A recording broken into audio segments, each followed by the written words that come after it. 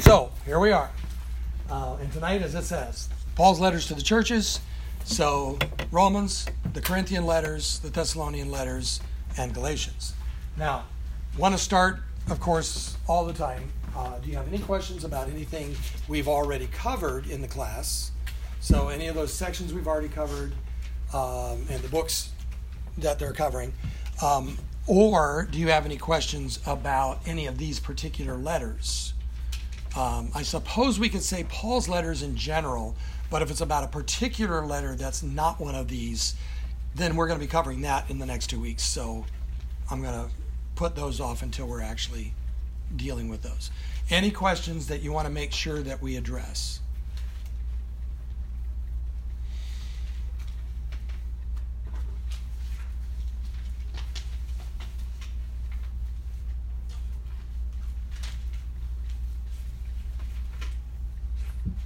I'm getting the impression the answer is no. Okay, fair enough. Come up with any, then by all means let me know. Let me give you a handout and we will just dive straight in. Get those passing around, please.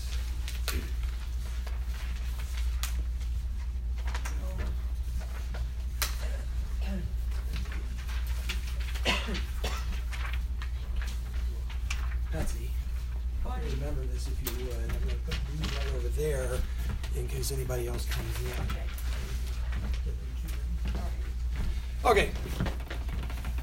So, when I say Paul's letters to the churches, and I've listed those 6 churches, right? Well, actually, there's only 4 churches. There's 6 letters. So, Romans, who did that go to? Rome, yes. I'm trying to throw the easy ones to you right now. Corinthians. Corinth. Okay. Thessalonians is a little bit harder. Thessalonica. Thessalonica is the name of Alexander the Great's sister. So you will see it, or a shortened form Thessaly, used throughout the Greek world in different places, both ancient and today. But that's how that came about and why it's pronounced a little bit different.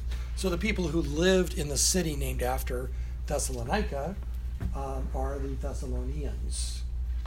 And then there's one other, and it's not a city, and that's Galatians. And there is a region in overall the Roman province of Asia Minor. If you have kept those maps that we passed out, it was last week. You'll see Galatia in the eastern part of what we would call Turkey. So it wasn't one city, it was a general region. And the letter was intended, as all of them were really, but this one explicitly intended to be passed around the region.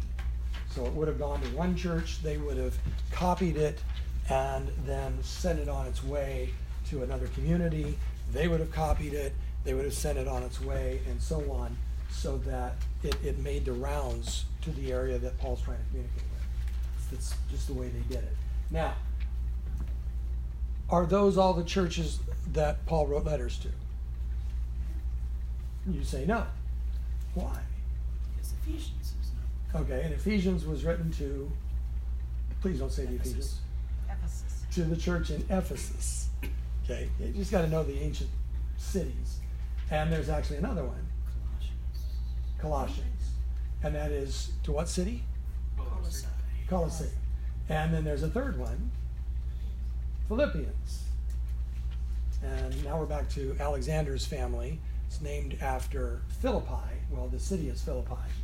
And the Philippi is named after Philip, who was Alexander the Great's father, Philip of Macedon.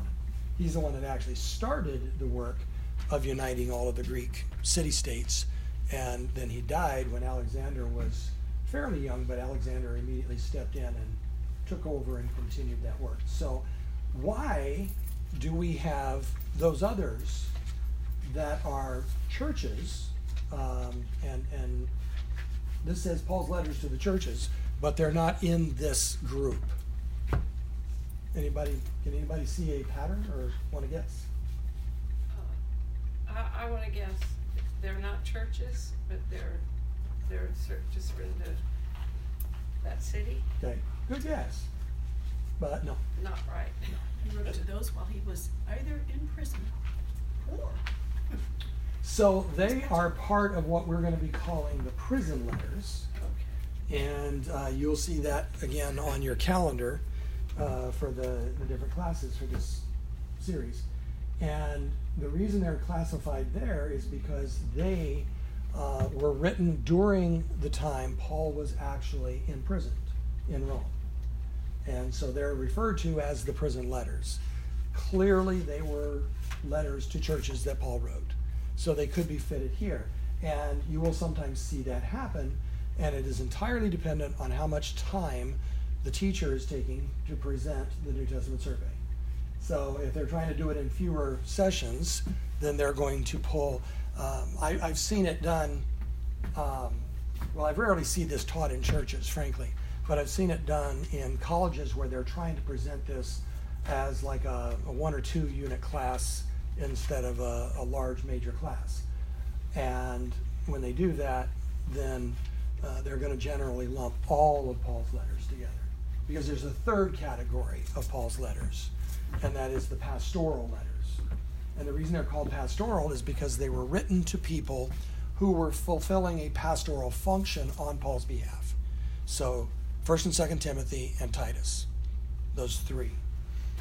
All right? So all of them are Paul's letters. All right. Now, the author, we just pretty much dealt with that, right? So Paul, also known as Saul of Tarsus, the dates. Again, every time we do a date, it is uncertain. None of these letters are dated. They simply didn't do that. Sometimes literature would have been dated, or some letters would have been dated, but usually only if they were expecting the need to be formally identified as when. It would usually be something along the line of, in the first year of the reign of so-and-so. So that would orient everybody who is reading it, but even that for us, okay, we know it was somewhere between here and here that this guy reigned, but we're not exactly sure, because again, we have the calendar changes and so forth. That said, generally, we're going to be seeing these dated somewhere in the late 40s to the mid 50s. So I put down here 48 to 56 AD. Could one of them been 45 or 46? Absolutely. Could one of them been 60? Absolutely. Could one of them been 70? Probably not. Probably not.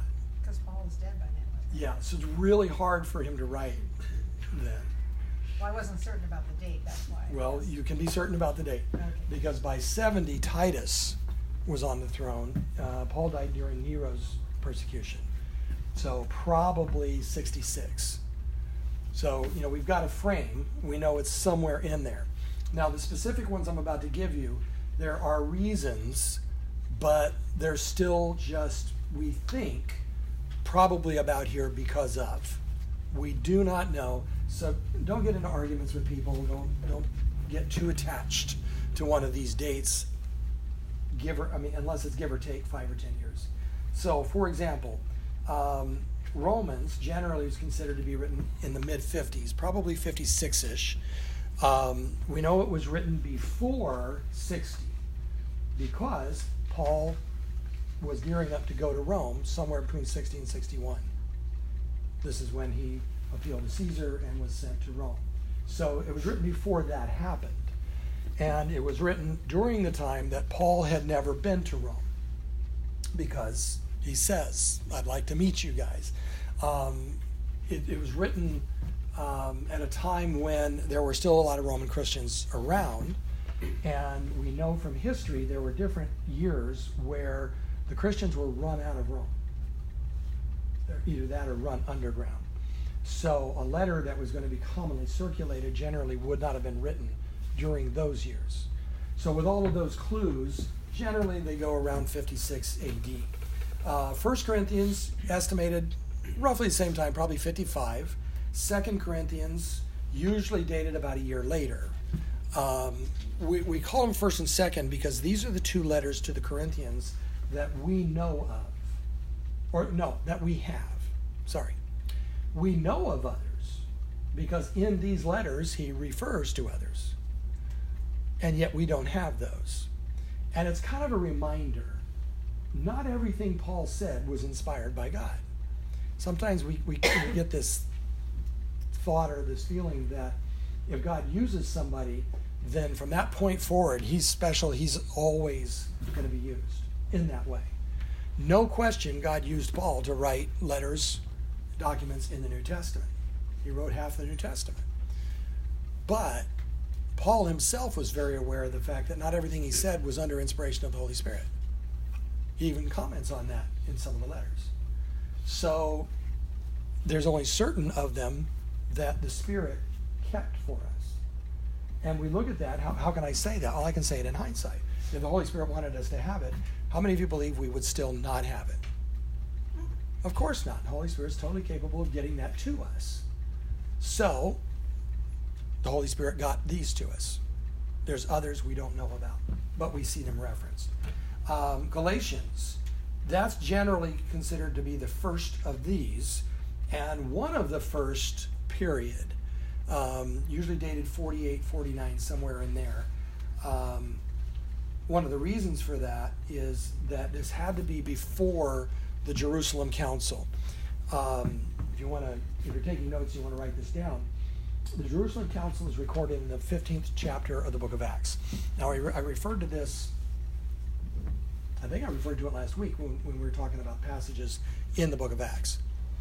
But the Jerusalem Council is where all of the leaders of the church in Jerusalem, which at that time still contained a number of the apostles.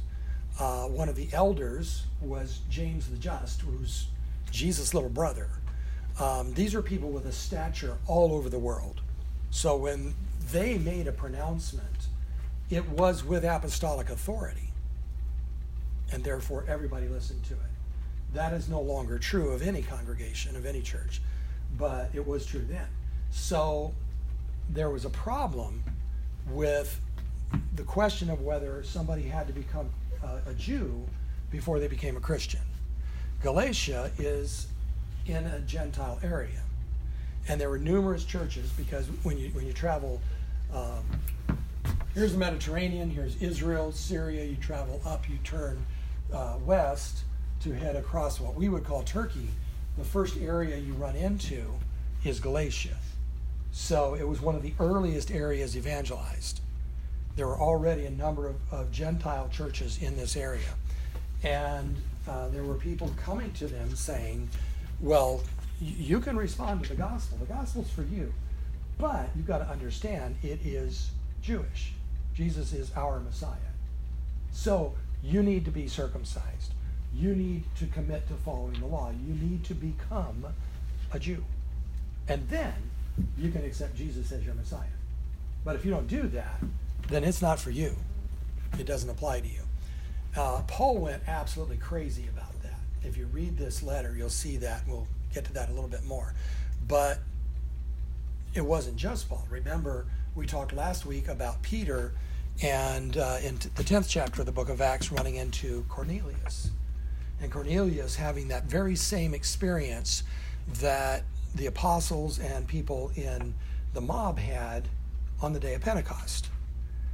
And Peter saying, how could I refuse them baptism when the Holy Spirit treated them exactly the same way as he treated us? And all the other apostles, when Peter said that, you're right, absolutely. So the apostles had already said, of course Gentiles can become Christians without becoming Jews, because none of them became Jews. But this was kind of being walked back. Ironically, we see in the Galatian letter, including by Peter. Peter succumbed to the peer pressure and withdrew from the Gentile Christians because they had not become Jews. And Paul blasts him for it in the Galatian letter. So we know it was early on. We know it was before the Jerusalem Council, generally assigned to date 48, 49, with the Jerusalem Council usually being seen somewhere around 50, give or take. And where in Acts was that? Acts 15. 15, thank you, I was right. Okay, 1 Thessalonians, generally 51-ish, and 2 Thessalonians frequently considered to be a little bit later, but close enough that could be the same year. So if you want to say 52 instead, whatever, it's close enough, we don't know. Does that work? All right. The purpose. Each of these letters was written to a specific place. Different things happening in different places, right? So, for example, the Romans, here's a place Paul had never been. He did not know most of the people there. He knew some of them because he had met them in his travels in other places. So he writes the letter to the Romans for other reasons than to enlighten or continue to teach people in churches he himself founded, which was true of all the rest of these. Why would he do that? Well, for one thing, it is a general introduction to the gospel according to Paul. Now, is Paul's gospel different than anyone else's? Of course not. But when I say according to Paul, Paul was a very well-educated man. He was a theologian. And so in Romans, he kind of parses that out, and we get one of the most, I don't even like the word, but theological presentations of the gospel, one of the most systematic presentations of the concept of justification by faith, of being saved through faith as opposed to obeying the law. And he does that as a scholar, laying it out very systematically, very rationally. It's the only place we have that he did that. If he did it in any other place, if he did it in other letters, they're gone. But this one has been preserved. In this letter, he also mentions that it would be nice if maybe they even helped him on his way as he went further to bring the gospel to places like Spain where it had never been heard yet. So many people see this as, for want of a better term, a mission support letter. Now, anybody who writes a letter that complicated for mission support today generally doesn't get funded. Nobody reads it. But this was the Apostle Paul. So, you got a letter written to a church that had never known him. He'd never been there, and yet he took the time to write that letter to them. You can bet they paid a lot of attention to it. Okay.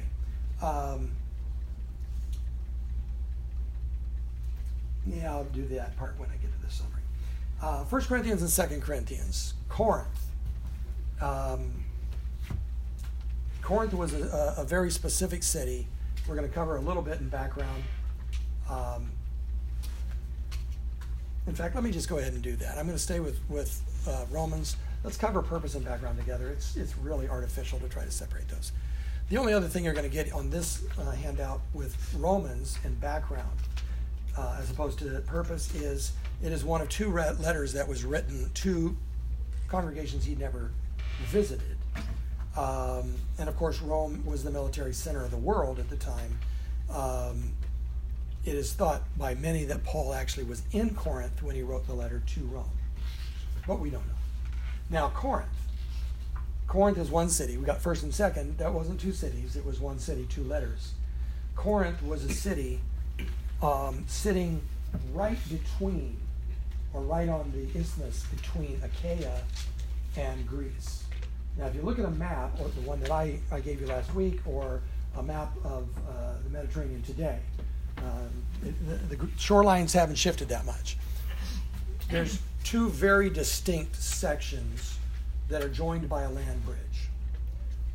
One of them is called Northern Greece today, and the other is called Southern Greece today. But it used to be called Achaia. That was the northern section, and Greece, the southern section. So Achaia wasn't considered to be properly Greece, just the southern section. All of it was Greek in terms of culture and background, and had been for well over 1,000 years. Corinth had been, often has been called the Greek or Mediterranean San Francisco. Now, that's a little bit out of date. When you hear San Francisco, what do you hear? Liberal. Okay, that part's not out of date. And there's a reason San Francisco is like that. I mean, it didn't just happen to be, all the people with that political bent decided we're going to go down by the bay. It was the bay that brought people from very different places. And so there's a tendency to go to the lowest common denominator. Now, you go to a place where pretty much everybody that lives there, their families have lived there for 200 years. I guarantee you it's going to be a very conservative place. But if you go to a place where there's new people coming in all the time, new ideas, new cultures represented, excuse me, they're blending those cultures. Whoa, sorry about that on the recording. That's a place that is going to be more on the liberal spectrum. Now, I'm not saying that positively or negatively. I'm just simply saying there is a spectrum and they're going to be on that side of things. What goes with that culturally, generally, and certainly in San Francisco's case? A bunch of different religions, probably. Okay, so nowadays it would be beliefs and theologies yes. and politics. Well, and a bunch of different religions. Now, that's not different than Orange County, because we actually are very similar to that, and Orange County is shifting its reputation. But San Francisco had people from all parts of the world bringing all of their own faiths. Those faiths not only collided, but they syncretized. So people would basically say, I'm going to take this of this, I like this of this. And instead of simply saying, I'm this or this or this, they became eclectic, which means to call out from all sorts of different places. Does that make sense? Now, that also means there is no common bond between all of them, because they're all kind of doing their own thing. Corinth was very much like that as well. What else? Morality. It's amazing it took the third comment for that. San Francisco prides, I use that word very intentionally, prides itself on what the typical Christian would consider immorality. Now, they would consider it freedom from narrow-minded people. Me, for example. And our beliefs. So San Francisco is considered to be the homosexual capital of the country. You guys are aware of this, right? They actually advertise themselves that way, although they will use the word gay instead of homosexual. Portland, very similar. Portland has the distinction, apparently, for the last 20 years or so, of the highest number of lesbians. I'm not real sure who counts all these people, but Portland believes they do, and they own that and will advertise themselves that way. San Francisco's the capital, but we're second. Okay. Now, with that then comes a reputation for immorality. And San Francisco had that reputation 100 years ago. Not just today with our political climate and the issues we deal with. They've had that reputation all the way back to the pirates of the Barbary Coast. So it's part of, when you say San Francisco, it's just part of the heritage and part of what people think of. Corinth was the same way. If you called someone a Corinthian, be prepared for a fight. That was an insult. Okay. Today, Corinthian, it sounds like, it must be fancy leather or something.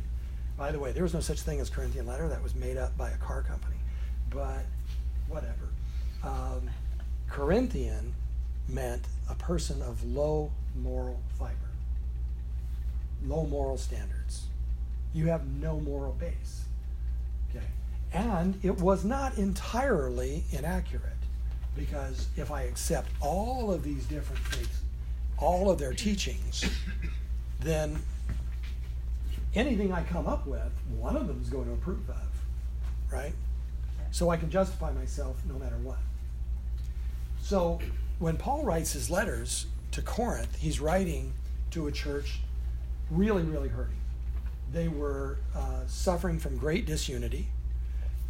One of the first things he says is, I've heard it said, and I believe it, that you have started splitting up. Some of you say, I follow Paul, and others say, I follow Peter, and others say, I follow Apollos, and others say, well, we're Christian, as opposed to you following Paul, who apparently weren't.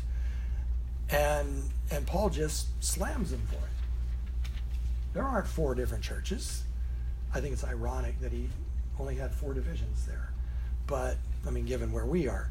But no, there's one. And the rest of 1 Corinthians particularly, 2 Corinthians, pretty similar, is spent making sure people understand how unity comes about. Excuse me. So he's going to be addressing unity in the context of beliefs, of moral behavior, of forms of worship, of social concerns, all sorts of different things. But it keeps coming back to unity. But he's also going to address those other things. So the divergence of beliefs, he's going to narrow them down. 1 Corinthians 15 zeroes in on the resurrection. And Paul basically says you cannot be Christian and not believe in the bodily resurrection of Jesus and ours to come. Read 1 Corinthians 15. It's called the resurrection chapter. He deals with things like spiritual gifts, which have become a very divisive issue. Chapters 12 through 14, focusing on that. He deals with communion, because they had figured out a way to make communion divisive. And so he deals with that. He deals with morality. There's a guy among you, and you seem to think not only is it okay, but you celebrate him, who is sleeping with his father's wife. Now, we don't know, by the way, whether that meant his mother or his stepmother. But in all of these cultures, that would have, either one would have been considered incestuous. And Paul's basically saying, not even the Gentiles are doing that. You have out immoraled Corinth. And you're proud of it. In essence, what's wrong with you people? And then he gives them a way to deal with immorality in the body and tells them they don't have a choice. They must deal with it. So the whole letter, and then 2 Corinthians tends to be a similar letter with basically just part 2. It's a follow-up. Is all about gaining unity, but gaining unity on the right basis. And it really couldn't have been written to anybody else. Now, the interesting thing is, for us, pretty much everything he's talking about hits home today, particularly for people living not only in San Francisco, but Orange County. Because all those things about, all the different people, different belief systems, the shift to the left, freedom from any constraints, we can do whatever we want to do. Did I or did I not just describe Southern California? Orange County, 30 years ago, 40 years ago, was known as a arch-conservative area. Some of you may remember that if you were here. For Pete's sake, what's the name of the airport? John Wayne. How do you get more conservative than John Wayne, right? But today, and I will say, when I came 16 years ago, Orange County was definitely not conservative. It has been shifting even more to the left, but it is dominated now by the left. And we see that all the time. We see the effect of it in evangelism, in our interactions with the community as a church, because we're seen differently. So Corinthians, the letters to Corinthians, are immediately applicable to us in pretty much every one of the ways. All right, Galatians. Again, we talk about Galatia being written to an area as opposed to a specific congregation. So under background, you're not seeing a lot of it there, except we do know, of course, that it was written early on and when the Judaizers were still functioning. The Judaizers being the people who tried to say, you must first become a Jew. And they literally went from town to town just doing attacks of the churches that Paul had started. You would go ahead and sign in and pass it along. And by the way, there were no other churches. Excuse me, nobody else was starting churches. There was no division among the churches. There was just Paul had started churches. So everywhere they heard that Paul had been, they would follow. And Galatians is written to the people who are hearing, they've heard Paul's gospel, they've responded to the gospel, and now they're hearing from these people. And they're even seeing Peter. And they all know about Peter. They've heard who Peter is. But they're seeing Peter, a man of this stature, kind of pulling away from them and joining with these people. And they all came from Jerusalem. And to a Christian, I mean, Jerusalem's the place, you know. So there was a temptation for them to shift over and say, okay, then we will become Jews. We will follow the law. Now, the problem with that is they weren't simply saying we want to be part of a community, we love the customs. They were saying we understand and we accept that you cannot be saved unless you are Jewish and unless you follow the law, which is exactly the opposite of what the gospel says. So Paul, you ever heard the phrase, there's no one worse than a convert? You know, somebody who's quit drinking coffee, you know, and then you get lectured all the time about the evils of coffee. Somebody who used to smoke and has quit smoking, and you get to hear about that like 10 times a day, right? Paul used to be a Pharisee. And the Pharisees were the ones, the top ones, who said everything about relating to God is in the law. It's all about the law. And Paul, when he heard the gospel, understood that's not true. So he was literally converted away from that. Now he's seeing these people he's led to the Lord being tempted back to relying on their own work for salvation. And if you read this letter, you're going to see some very intense things said. Some of them are covered up by our translations. There's one, for example, where'd it go? Here it is.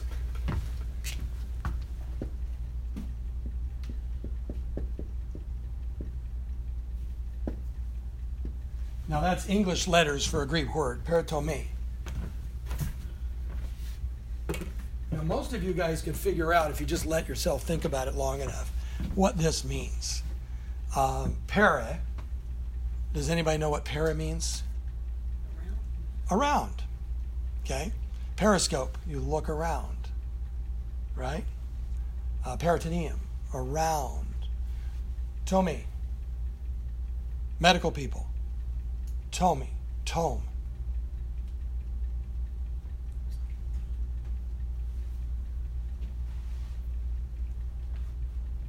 Tonsillectomy. Operation. Well, it's a kind of odd. Tonsils is tonsils, right? Right. Ek, out. Tomy, gut. Oh, okay. Cut the tonsils out. Tonsillectomy. That's what the word means, see? So, tomy, or tome, it finds itself in our word for various kinds of surgeries. Cut around. Think Jewish. What does that mean? What does it refer to? Circumcision, which, by the way, is Latin-based for cut around. I mean, it's the exact same words, but Greek and Latin. So peritome comes into English as circumcision in Galatians. And Paul refers to the circumcised, or the party of the circumcised, or circumcision. And when he refers to that, he's referring to the Jews who say you have to be circumcised or you can't be Christian. So you got to be circumcised, you got to commit to the law, you got to become part of Israel. Now you can be baptized into Christ, but not before. Try to do that before, won't work, won't help you. You're still in your sins. Paul says they are the peritome. I wish that they were the katatomi.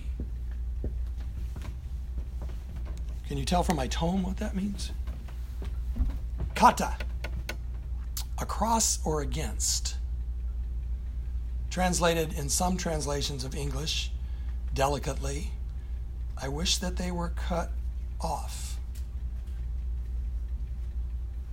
What is he saying?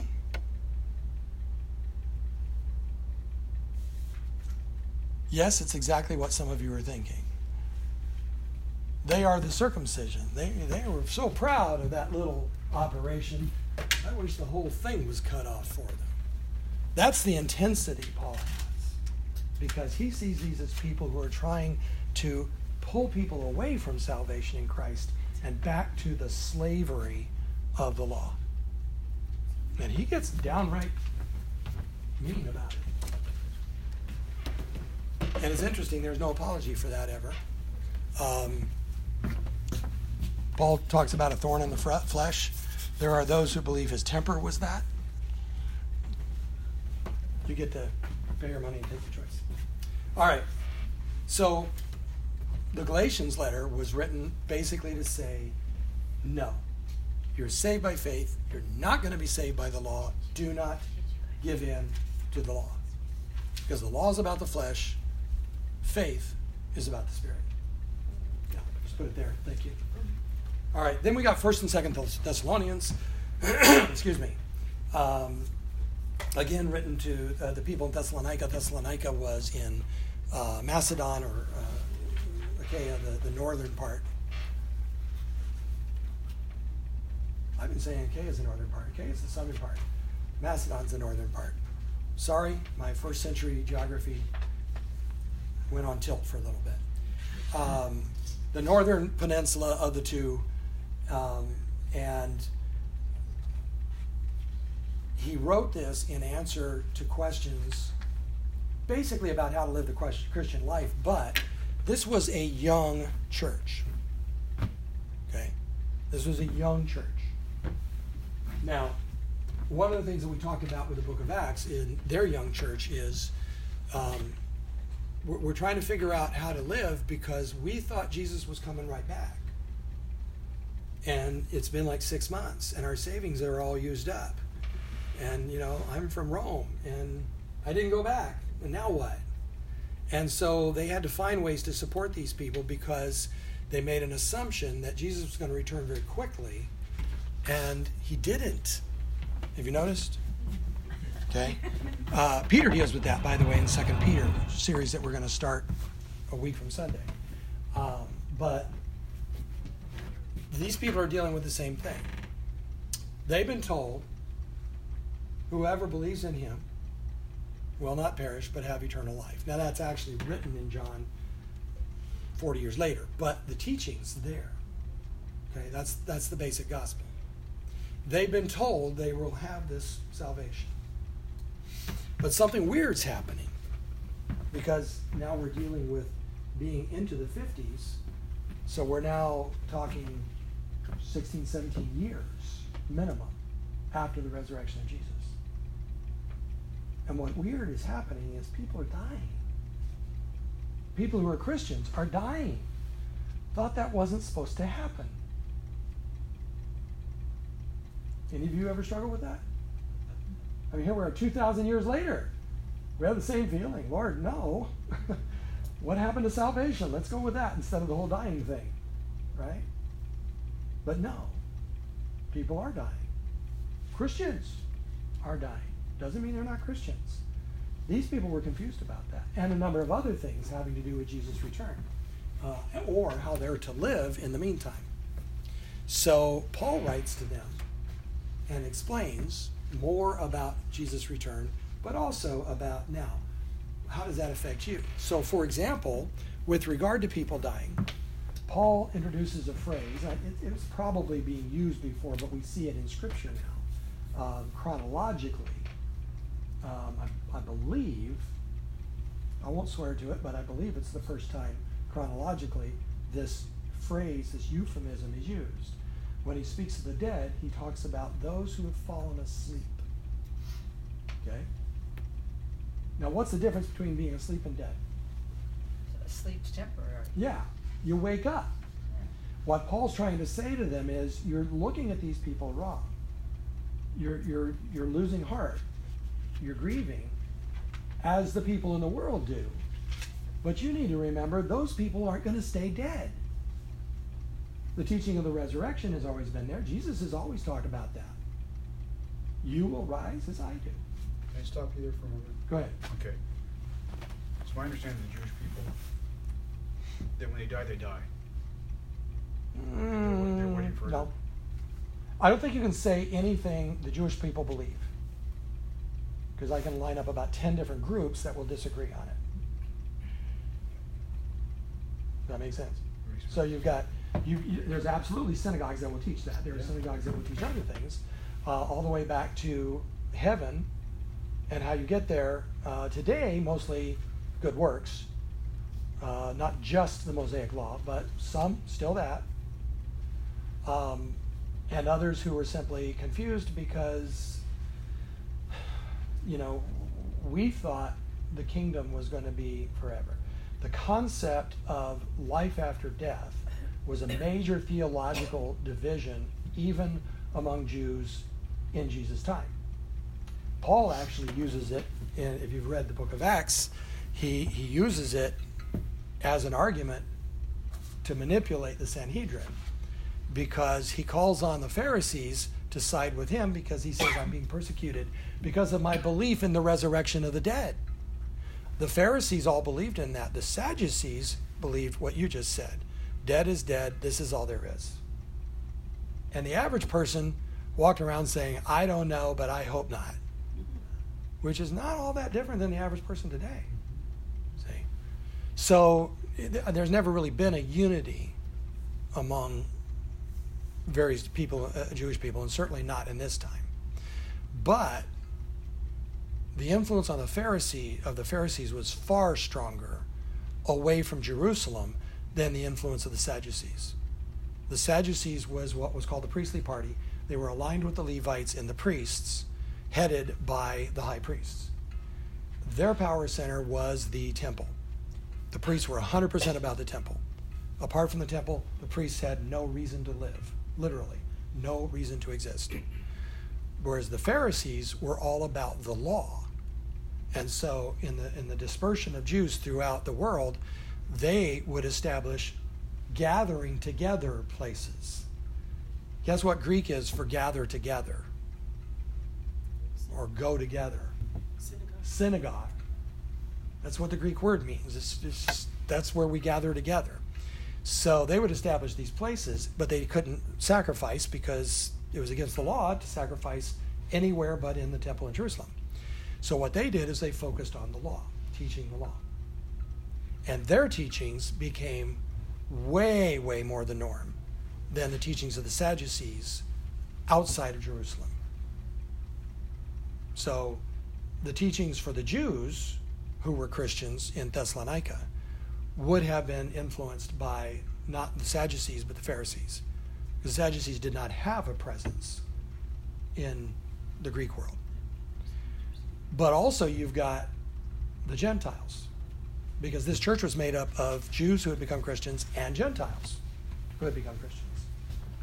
All of them had some form of belief in something after.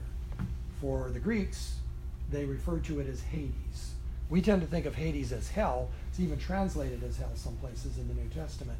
But the Greek Hades was basically the place of the dead. Good, bad, indifferent, whatever. It's just, that's where dead people go. The Hebrews, even in David's time, had the concept of Sheol, because some of David's Psalms refer to Sheol. And Sheol was basically exactly the same concept. We don't know much about it. Don't know if it's good or bad. Well, you're dead, so it can't be that good. But that's where dead people go. Paul comes in and Jesus comes in and starts talking paradise.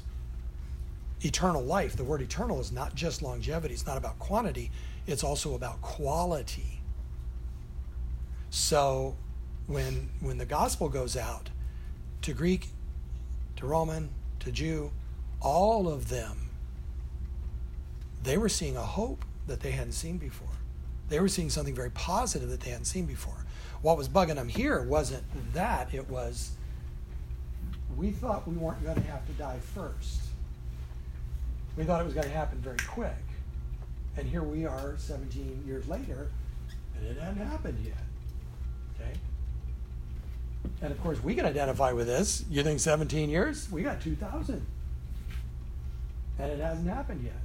I don't know about you, but I prayed for it several times a day. Lord, come on, let's just do this, you know? But here we are. And again, little teaser for the Peter series. Peter actually tells us why that is, which is kind of cool. What Paul says is, don't grieve the way the others do who have no hope. You have hope. You know the resurrection is coming. And then he goes on to tell them, what's going to happen is the dead in Christ are going to rise before you do. When the Lord returns, it's going to be like a trumpet. Everybody's going to know this whole thing of the secret rapture thing. Find that in the Bible, I'll eat it. It just ain't there. As lightning from the east to the west. Anybody been in a good Midwestern lightning storm? Those are cool. You can read a book by it. I mean, lightning strike, read fast, but you got about 5 seconds. The light kind of stays around that long, then it goes away and you're pitch black again. But nobody misses that lightning strike. You cannot miss that. It's everywhere. Jesus is going to come back that way, in the sky. These giant trumpets, and the dead in Christ will rise first and meet him in the sky. And then, now here's Paul's understanding. And listen to what he says. Those of us who remain will join them. When did Paul think Jesus was coming back? Well, he was alive. Before he died. Those of us who remain. He puts himself in that. You can see a shift in Paul as he gets a little older. In Philippians, he starts talking about, I can't decide if I want to die or stay alive. You know? I mean, that's the way, really? I don't know about you guys, but I've been there. I've been right on the edge before. And I know exactly what he meant. I don't know. I mean, here's Donna. There's the kids and the grandkids. There's the church. I love serving, but there's Jesus. I mean, I'm sorry, guys. He was better. So, okay, Lord, let's do this. What do you mean I'm still here? What's that about, you know? Paul grew to understand that. And by 2 Timothy, he grew to understand he was going to die. Well, probably. And he was right. We grieve. We grieve. But we don't grieve as those who have no hope. And the reason is we know that someday, we do not know the day. In fact, we've been told you will not know the day. But when it happens, not only will we join the Lord, if we're still here, not dead yet, but all of us who have died will be resurrected. And the picture that he paints, I'm sorry, I can't understand anybody not getting excited about that. I had a dream once. Amazing dream. The Lord had come back. Apparently, I don't know if I had died or if they were all up there already and now the rest of us were, but all of a sudden we started rising up. By rising up, I mean floating in the air. Now, I've always wanted to fly. Not, fly, but fly. Ever seen an amazing cloud formation? You want to just hop up there and see what it's like on the other side? Lord, can we do that? And I had that dream that he was calling us. And just the force of him saying, come here, all of us started doing that. It's burned into my head. I can see Paul, as he's writing this, talking about that. That's what 1st and 2nd Thessalonians were about. Lots of different applications of it, doctrinal, lifestyle, but yes, he's coming. But he isn't here yet. So in the meantime, this. Does that make sense? Okay. Summary of content, and then we're going to get to some specific passages that you might want to zero in on. Romans, justification by faith. That sounds very academic, doesn't it? Justification. What does that mean? What does justification mean? You always used to tell the kids it means just as if it never happened. Okay. Make it just as if it never happened. Which in the end is what happens, but no, that's not what it means. Oh, I lied to those. No, you just simplified it for children. Just. Right. Righteous. How many of you are righteous? Trick question, isn't it? Think about it. Slow down. Let your head go. How many of you are righteous? Wow, a couple of you maybe moved a little, but am I righteous? Are you right with God? Yes. Okay, then you're righteous. See what she said? If we confess our sins, he is faithful and just to forgive us and cleanse us of all unrighteousness. So all the unrighteousness is gone. Until the next time. Okay, I'm pretty quick on that. But in the meantime, righteous. Justification, just and righteous. In our society, we think of righteous as a quality and justice as the process for making things right. But that's what we've done in America to the word. The words actually are synonyms. So to be justified and to be righteous are the same. Justification, then, from an academic perspective, is Jesus making us righteous. Okay. Now, all of you going, nope, not raising my hands. I get it. You're not righteous on your own. I'm not righteous on my own. None of us is. None of us can be. But Jesus was. Jesus is. And Jesus gives us that by cleansing us of unrighteousness. So then we are. But how did that happen? How do I get cleansed of unrighteousness? How do I accept the salvation Jesus offers according to Scripture? Believing. By believing. Believing is a synonym for what other word? Faith. Justification by faith. Okay? So Romans is a systematic presentation of that. Today we read that and it seems dusty. It seems like, yeah, whatever. Get on with it. But you got to understand, he's writing to a group of people, both Gentile and Jew, who have never heard of this before other than the gospel. Everything they knew from all of the faiths that they had come from, you were probably never justified, but you were accepted by God by your sacrifices, by pleasing that God somehow. And in the case of the Jewish God, by pleasing him by obeying the law, which of course no one can do. So we're all stuck. Paul lays out very clearly a presentation of the justification by faith. Now, we talk about this a lot, and it's important that we not leave this so that it's not misunderstood. So faith equals what? What's the Greek word? Pistis. Someone should know this because I say it until you're sick of me saying it. Pistis. All right? And the words mean? What words in English mean this? Trust. Trust. Belief. Belief. It's the one we usually start with. Faithfulness. So we talked about this last week or the week before. I think it's important that we keep on to this because this is how we come to Jesus. He's the one who said that. But it's not, okay, I believe God exists, so I'm there. What does James say about that? You believe God exists? Great. So does Satan. So do the demons. Congratulations, you are now on the level of faith of Satan.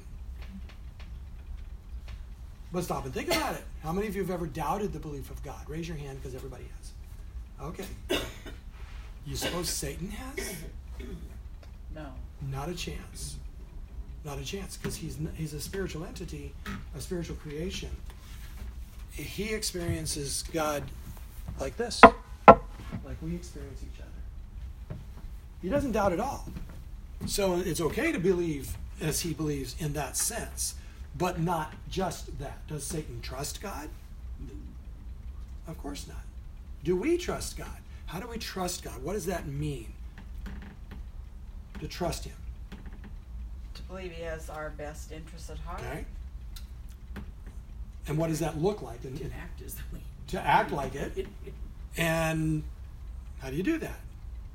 Follow Obey. what Okay, he says. so- obey. It leads to faithfulness, which is, I believe in him. I believe in who he is. He is love, by the way. I trust him because he's love, and therefore when he tells me to do something, I do it. Why? Because he's love. And love means doing what's best for the other. So I know he wants what's best for me. Okay. Now that's perfect. How many of you have done that? Perfect. No. Okay, so that's what we believe. Help us in our unbelief. Every one of us can say that. This one, however, we need to get back to that trust thing.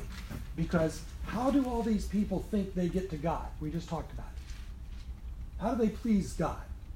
Works. By what they do. They earn it by their sacrifices, by doing some great task that's going to impress God, by fulfilling the law, by what they do. Paul says very consistently, not just in Romans, very consistently, very concisely in Ephesians, we'll get to that in next week or the week after, we are not saved by our works, by our efforts. It is a gift through faith, which, by the way, isn't how it's usually translated. How is it usually translated? We are saved by Grace. grace, which means Gift. gift. We sort of half translate that. It's in academic English, that's fine, but how many of us speak academic English all the time? So if we really understand what he's saying, no, it's not something that you earn, it's a gift. But you receive the gift through faith. You've got to believe, of course, that he exists. You've got to trust, rely on him, not what you do. And that's the hardest thing for most of us. This becomes a little easier because if nothing else, we can talk ourselves into thinking that's best for us. So, of course, I'll do that because I want to live that way. But trusting him is very easy, by the way, right up until you have to. And then all of a sudden it gets very, very rough. And of course, all of us run into times when we have to. So did the reliance on works, which suddenly wasn't required anymore, and talked about the freedom, did that lead to some of the immorality and stuff that, Oh, absolutely. and problems in Yeah. the churches because they Absolutely. thought, And by the well, it way, doesn't matter. when you say it wasn't required anymore, I assume you're referring to the Old Testament law. Right, well, and you said a lot of the other belief systems Yes, required yes. works, and now Right. they're saying you It's can't not do that they weren't required. Jesus says, for example, you have to forgive others. Now, is that a work that we're doing to earn salvation? Yeah, the automatic answer is no. It has to be no every time. Because guess what? I've already sinned. So if I simply don't sin by forgiving you, all that does is mean I don't pile up the pile any bigger. I don't get rid of the pile that way. So no, it doesn't mean I'm earning a salvation. What he's saying is, that's part of this. By the way, was it an absolute statement? If you sin and don't forgive someone, did you just say, I'm going to hell, no stops? Do you think that's true? Of course not. If we sin, what? He is. If we confess our sin, he is faithful and just to forgive. Jesus is never, ever, ever telling us we have to be perfect or do everything perfect. But as soon as we say, okay, then I don't have to do that, we just stepped out of faith. We just said, I'll just do what I have to do. Faith says, no, I want to do what my King wants me to do.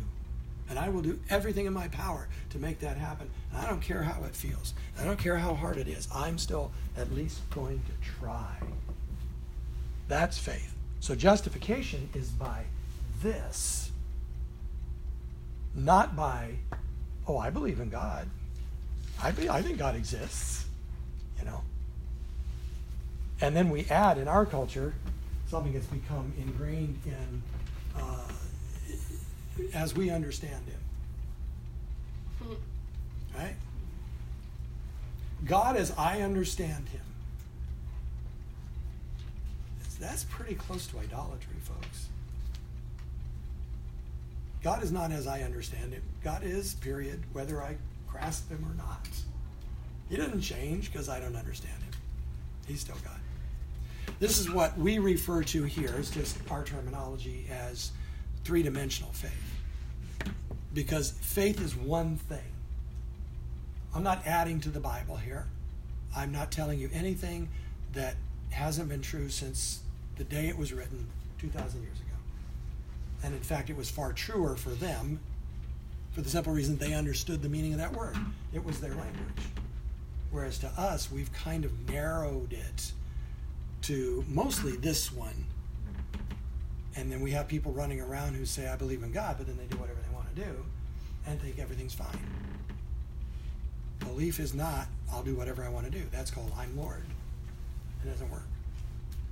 So justification by faith, Paul lines that all out to a group of people who are not used to it, don't understand it. 1 Corinthians, 2 Corinthians, again, varied responses to disunity, questions regarding the living of the Christian life, judgment, discipline, strife versus unity, morality, marriage and divorce. Some interesting teaching on marriage and divorce in there. Again, why? Because immorality tends to impact marriage and marital unions, right? I mean, we've all figured that out in our society too. So by addressing that, he's addressing marriage as well. Communion, meat offered to idols. How many of you struggle with that one today? Do you even know what it is? Meat offered to idols. Okay. So there's still this temple to Apollos that I used to worship in. But now I'm a Christian. I understand Apollos is a figment of the Greek imagination. I'm not going to participate in that anymore. I only worship God. But the problem is, people bring bulls to this temple. And it's the biggest temple around. And they have sacrifices every day. And they slaughter the animals. And they go into the temple with the animal. And guess what's inside? A butcher shop. They butcher the animal. On the other side, there's a market. And they sell the meat. And that's where almost everybody gets their meat. You don't see independent butcher shops very often in there because it's fighting against Apollos. Generally, that would be considered a bad idea for Greeks who believed in him. I don't believe in Apollos. I don't believe a sacrifice to Apollos was a sacrifice to a real God. So I don't believe eating this meat being sold out the back door is an act of worship of Apollos. I think it's just eating some meat. And I'm kind of into that, to be honest with you. But someone else comes along and says, wait a minute, that's part of the worship. You're practicing idolatry. You say you're a Christian. And this was going on throughout the entire Roman world. Paul deals with it also in Romans, and it was being dealt with, we know historically, in many different churches, many different areas. Paul's attitude, by the way, anybody remember it?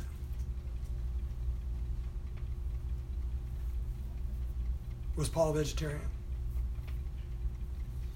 I eat meat more than all of you, he says. I'm into meat. I am a meatosaurus. Okay, that's not really translation. But that's what he meant. So I'm going to eat meat. Why? Because you're wrong. There is no Apollos. It doesn't matter. It's just meat. I'm going to eat what I want to eat. Unless my brother... Weaker in the faith. Weaker in the faith. He says that, by the way. You disagree with me? You're weak. He's a wonderful guy, Paul. That, everybody loves him, sort of aura going on. You think I'm that way. No. So, these weaker brothers, but he refers to them another way, which is why the final response that comes out of Paul, for whom Christ died. If eating meat causes my brother, for whom Christ died, to stumble in his faith, I'm a vegetarian. So he's addressing both sides of it, but it's like, okay, so here's the argument, here's the answer, you're right, you're wrong. But if you keep doing what you're doing and it hurts them in their faith, because what was happening is they're doing it, they're saying it is worship of Apollos. But look at these guys, and they're older in the faith than we are, so worshiping Apollos must be okay if you're a Christian. So they start doing that, and in their heart, it's an act of idolatry as a Christian. Paul says, you do that, you use your freedom to cause them to stumble in their faith. What is wrong with you? Is meat that important? And that's when he says, if that's what's going to happen, and it causes, and I love that phrase, this person for whom Christ died. That's how Paul saw people, even who disagreed with him and who are wrong. Someone for whom Christ died. If that's what's going on, forget it. I don't need meat. All right. Galatians, we've talked about that before, and Thessalonians. I think the rest of this is just a bit repetitious. So let's turn to the next page, which is, turn it over. And the first thing you'll see, just these are specific passages, is a set of passages that's called the Roman Road. Anybody here know about the Roman Road? What is the Roman Road? It's a trap. What did you say? It's a trap. Oh, I thought you said it was a trap. Wow, you got an attitude today. What was it? A tract. What is in that tract? It is these passages. The Roman Road is something, I have no idea who put this together originally. What? No? No, the Roman Road is this pulled out and the rest of the letter left behind. And yes, it's in a tract. I know it was used as early as the 50s and I think the 40s. But I don't know before that, and like I said, I don't know who actually wrote it. But what it is specific passages that you can use to illustrate to people basic points of the gospel. So, the gospel is good news, yes? Yes. But to understand the good news, to accept the good news, you first have to know the bad news. What's the bad news? All have sinned and fall short of the glory of God. Somebody who thinks they haven't sinned, somebody who's very happy with themselves the way they are, there's nothing they need to be forgiven for. Forget bringing them to the Lord. They see no need for it, right? So, no, all have sinned and fall short of the glory of God. Of course, Romans 3:23 is in the middle of a section where Paul says that like 7 or 8 times, over and over and over. So a pretty clear emphasis. A few chapters later, in 6:23, he says, the wages of sin is death, but the gift of God is eternal life in Christ Jesus our Lord. So, okay, I'm a sinner, so what? We're all sinners, not a big deal. What's the big deal? Well, what you earn, that's wages. What you earn with your sin is death, destruction, eternally. But the free gift of God, by the way, you'll see this translated free gift, and you'll hear it read free gift. That's never what it actually says. It just says gift. By definition, gifts are free, right? So free gift is simply an overstatement. But, of course, gifts are free. So the bad news is I've sinned and I'm condemned because of my sin. Now that's pretty important. Agreed? No one who doesn't believe that will be interested in the gospel. People who believe there is no such thing as condemnation, and this is a trend today, theologically, in the United States, in churches. I call it neo-universalism. Everybody's saved. There is no punishment. Oh, go home. Don't worry about it. God loves people too much to punish them. I wish that was true. I wish love included not punishing, but it's not true. This says that. Romans 8:1. Therefore, there is now no condemnation for those who are in Christ Jesus. So, yeah, there's sin and there's punishment for sin, but there's no condemnation if you're in Christ. By the way, what comes before 8:1? Numbers 7:9. 7 something, right? So we do this thing with the chapters and verses again. This passage is weak compared to what it is when you read it with a few paragraphs ahead of it first. Because in those paragraphs in Romans 7, Paul says, everything I want to do, I don't do. The very things I want to stop doing, those are the things I keep doing. And you can just feel the emotion rising as he's writing, and he finally just exclaims, I am a wretch. I want to use that word today. Yeah, I mean, I am a slime. Whatever word means that for you. What will I do? There is no condemnation for those in Christ Jesus. Paul is talking in Romans 8:1 explicitly about himself. It's personal testimony.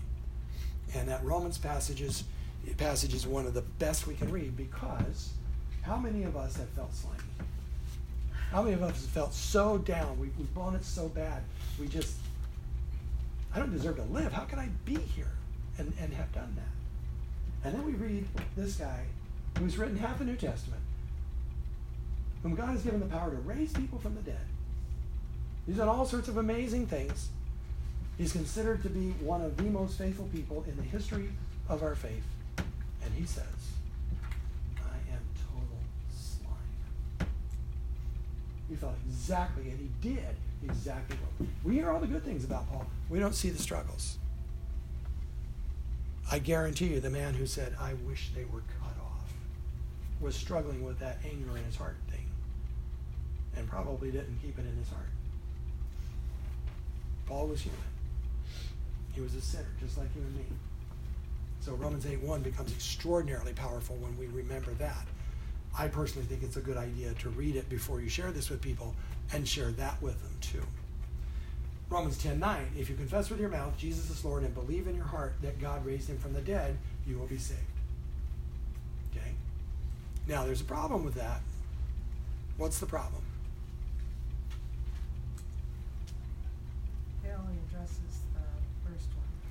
Well, I don't know that it only addresses this, Or it leads but people it Mm-hmm. to- sounds like it to American ears that have heard that over and over. The word is pistis. And it still means all this stuff. but we don't If all of this is true, based in Jesus' resurrection, you will be saved. But we read it and we think, I changed my mind. I think God does exist. Yes, Jesus was raised. I'll raise my hand when the guy asks the question, and so he'll know I did, and now I'm going to heaven. That's not what it says. Believe, that word, believe, in Romans 10:9 is this word. And it means all of this. It's a package. Romans 6, now we went backwards. I'm sorry, Paul wasn't really wanting the Roman road thing when he wrote the letter. Don't you know that all of us who were baptized into Christ Jesus were baptized into his death? We were therefore buried with him through baptism into death, in order that just as Christ was raised from the dead through the glory of the Father, we too may live a new life. Okay? So, it's actually a great way to share the gospel. You will find, by the way, that the older the copy of this, the tract, because there's all sorts of tracts, the more likely that last one isn't there. It just stops with the belief thing, and it has to do with some theological arguments that we really don't need to go into because they're nonsense.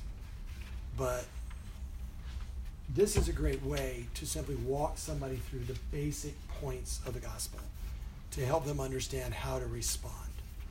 It's probably not the place to start because they need to hear the backstory more. They need to hear more about Jesus, more about God. But when they're at that point of, well, I want this too. Okay, let's walk through how that happened. All right. Another passage in Romans is what I just referred to. It's the 7th chapter, 14th to 25th verses. And then in the 12th chapter, and actually moving on, it's spiritual life and what that actually looked like. Romans 12:1, Paul says, therefore, present your bodies as living sacrifices. Now, when he said that, remember, everybody he's writing to, every single one of them, grew up in some faith system that practiced animal sacrifice. Is there anybody here who grew up in a faith system where you practiced animal sacrifice? See, it's hard to find, anywhere in the world it's hard to find today. It still exists in a few places, but it's extremely rare. When Paul says this, they have an image in their mind that is real clear because they grew up with it. They saw it every day. And that is the slaughter of the sacrifice. Blood everywhere. Paul says no. God doesn't want you to be a sacrifice. You lay down on the altar and you're dead. He wants you to live. He wants you to live for him. So present your bodies as a living sacrifice. Okay. And then the rest of the letter is basically, how do you do that? Paul wrote most of his letters in a 1-2 kind of presentation. The first part of it, I was going to say the first half. In this case, it's the first 2/3, 1 through 11. What mostly is referred to as a theological foundation. I'm not sure I like the word because it makes it sound kind of cold and sterile, academic. And it's anything but that. That 7th chapter, there's nothing cold and sterile about what he's saying there. But it is foundational. And then he comes to another point where he says, okay, because of that, live this way. Because all the stuff we now know, we understand, then live like this. Okay. Corinthians, not so much, because Corinthians pretty well started with, yeah, we got to talk about how to live because you're blowing it left and right. But that's not just Romans. That's most of his letters. So 1 Corinthians, church discipline, chapter 5, commanded, not an option. The Lord's Supper, 17 to 34. Most of the quotes that we hear from people doing little devotionals on Sunday morning about the Lord's Supper are not from the Gospels. They're from Paul describing the events of the Gospels in 1 Corinthians 11. And the reason he's doing it is, you hear him in the beginning, you guys are so divided that you don't even share the Lord's Supper together. You come together, you guys have a lot of money, you have food, you bring your food, you're going to eat first. Now remember, the Lord's Supper came out of a meal. And in the early church in Jerusalem, it was celebrated in the homes as they ate their meals. Just exactly the way Jesus told them to do it out of the Last Supper. So it's understandable it comes out of a meal, right? But the more people that came together, the more and more, well, the less we did it as a meal, and the more it became simply remembering the body and the blood of Jesus. So here's a situation where they're coming together in a meeting room. They're large enough. The myth is, throughout the New Testament, they're all house churches. They're these small little groups meeting in homes. That's nonsense. Most of these churches had thousands of people. So, show me a home that's going to work for that. So they would meet wherever they could. They would meet in fields. They would meet in giant empty buildings. They would meet in temples, the Jewish temple. They would meet in caves, particularly when people were chasing them down. They would meet wherever they could. And they would gather together, and apparently some were bringing their food. The others were sitting because they didn't have any, the poorer ones. And they're watching these guys eat. They didn't share. They're there to celebrate the Lord's Supper. But no, you're going to watch me eat first. And they also had wine. Now, wine's part of the Lord's Supper. Okay. But no, that's not what they were doing. They were getting drunk. And Paul calls them on it. He spells this out. And then says, now, from now on, you can eat at home. And this is the first place it is commanded by an apostle. Don't do it as part of the meal. Now, we can still do it as part of the meal. I don't think we're disobeying Scripture unless we do it like they did it.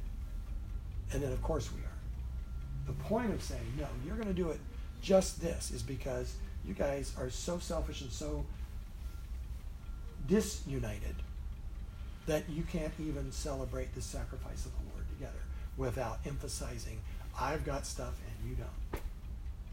So he just lowers the boom on him. But in the process of doing that, he reviews what the Lord's Supper was about systematically and gives them really clear teaching on how it should be observed. Spiritual gifts discussed chapters 12 to 14. The chapter between 12 and 14 is what? 13. Yeah, it's amazing how that works. 1 Corinthians 13. Does that strike a bell for anybody? What do we call that chapter? The love chapter. There's a million songs written over the last 2,000 years because it is beautiful. Paul basically lists 15 different adjectives to describe agape in that chapter. It is in the context of spiritual gifts. Love, Paul says, is the greatest of these. These what? Spiritual gifts. Or, more properly, spirit things. Or gifts. There's two words in the Greek language used or translated in the New Testament English as spiritual gifts. One is pneumatikos, which means spirit thing. And the other is charismata, which means, that's the plural, charisma is a gift. The two words have never joined in the New Testament. That's our invention. Now, that doesn't mean I don't believe in spiritual gifts. I believe they're gifts, and I believe the Spirit gives them, therefore spiritual gifts. But we need to be careful about these theologies that we construct because they're, in large part, our imagination.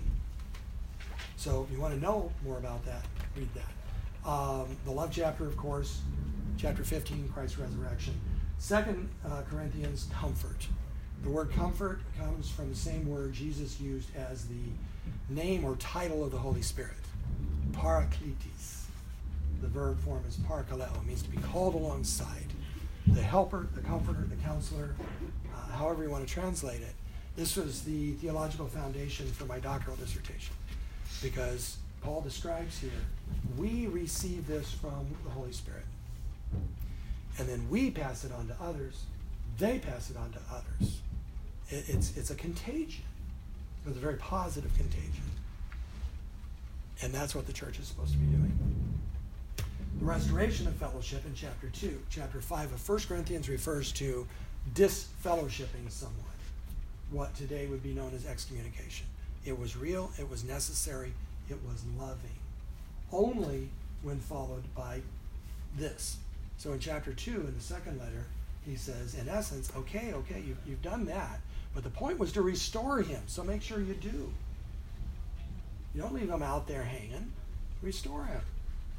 Okay? And then the whole concept of being unequally yoked is referred to in 2 Corinthians. Galatians, Paul's intensity 3:1, that's the passage I was telling you about. A clear statement of the Gentiles being grafted in to what he refers to metaphorically as God's plant, God's tree. Freedom versus license, 5:13. He says, I'm free to do everything. Everything is lawful, but I will not be enslaved by it. So I'm this old Pharisee that was chained by the law. I am now totally free. I will not allow any of that stuff that freed me to chain me again. I won't be enslaved to my freedom. Same kind of a picture he was living out when he talked about not eating meat if it was a bad thing for someone. And then, of course, the fruit of the Spirit, Galatians 5:19 to 25. Now, the fruit of the Spirit is actually 22, 23, but read the whole paragraph because it's not just a list. There's a context to that. Thessalonians, the death of, that's supposed to be believers, by the way, and by now, if you're on the list, you've already gotten an email from me. Maybe you didn't open it, but I sent it. With the electronic version, and that's corrected in that. Just saying that before you start yelling at me. And then again, instructions for practical living, chapter 5. Very, very cool list of very, very practical things like always rejoice. pray without ceasing. Never stop praying. How do you get more practical than that? And by the way, that was not metaphoric. That was not a figure of speech. He meant that. He lived it. But these are the things that he included in that list, part of them.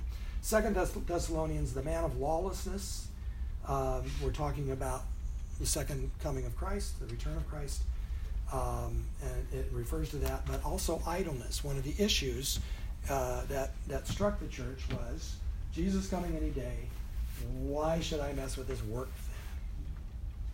I'll just hang around. People share the food. Got Christians, they love sharing, you know. And Paul says, look, if they won't work, don't give them any food. If they won't work, don't let them eat. He did not, by the way, say if they can't work. He was very, very clear about that in the same passage. But he was making it very clear, we're going to be living here for a while until the Lord returns, and you don't stop your responsibilities in the meantime. Treatment of those under discipline, and then finally Paul's signature, which is just thrown in there as a nice little thing to show that Paul probably didn't physically write any of these. He used a secretary, what was known as an amenesis. Most of the time, probably a guy named Silas, Silvanus, same man. Silas is the Greek version, Silvanus is the Latinized version. And in this, Paul says, see, I sign with my own hand. See with what large letters I write. Because traditionally we understand Paul to have had bad eyesight. And this was just cited as a way of, see, he had to write big just to be able to see it himself. So that one was free. Just threw that in as extra. All right, thank you guys. If you got kids, this would be a good time to relieve them and or their teachers, whichever way the night went.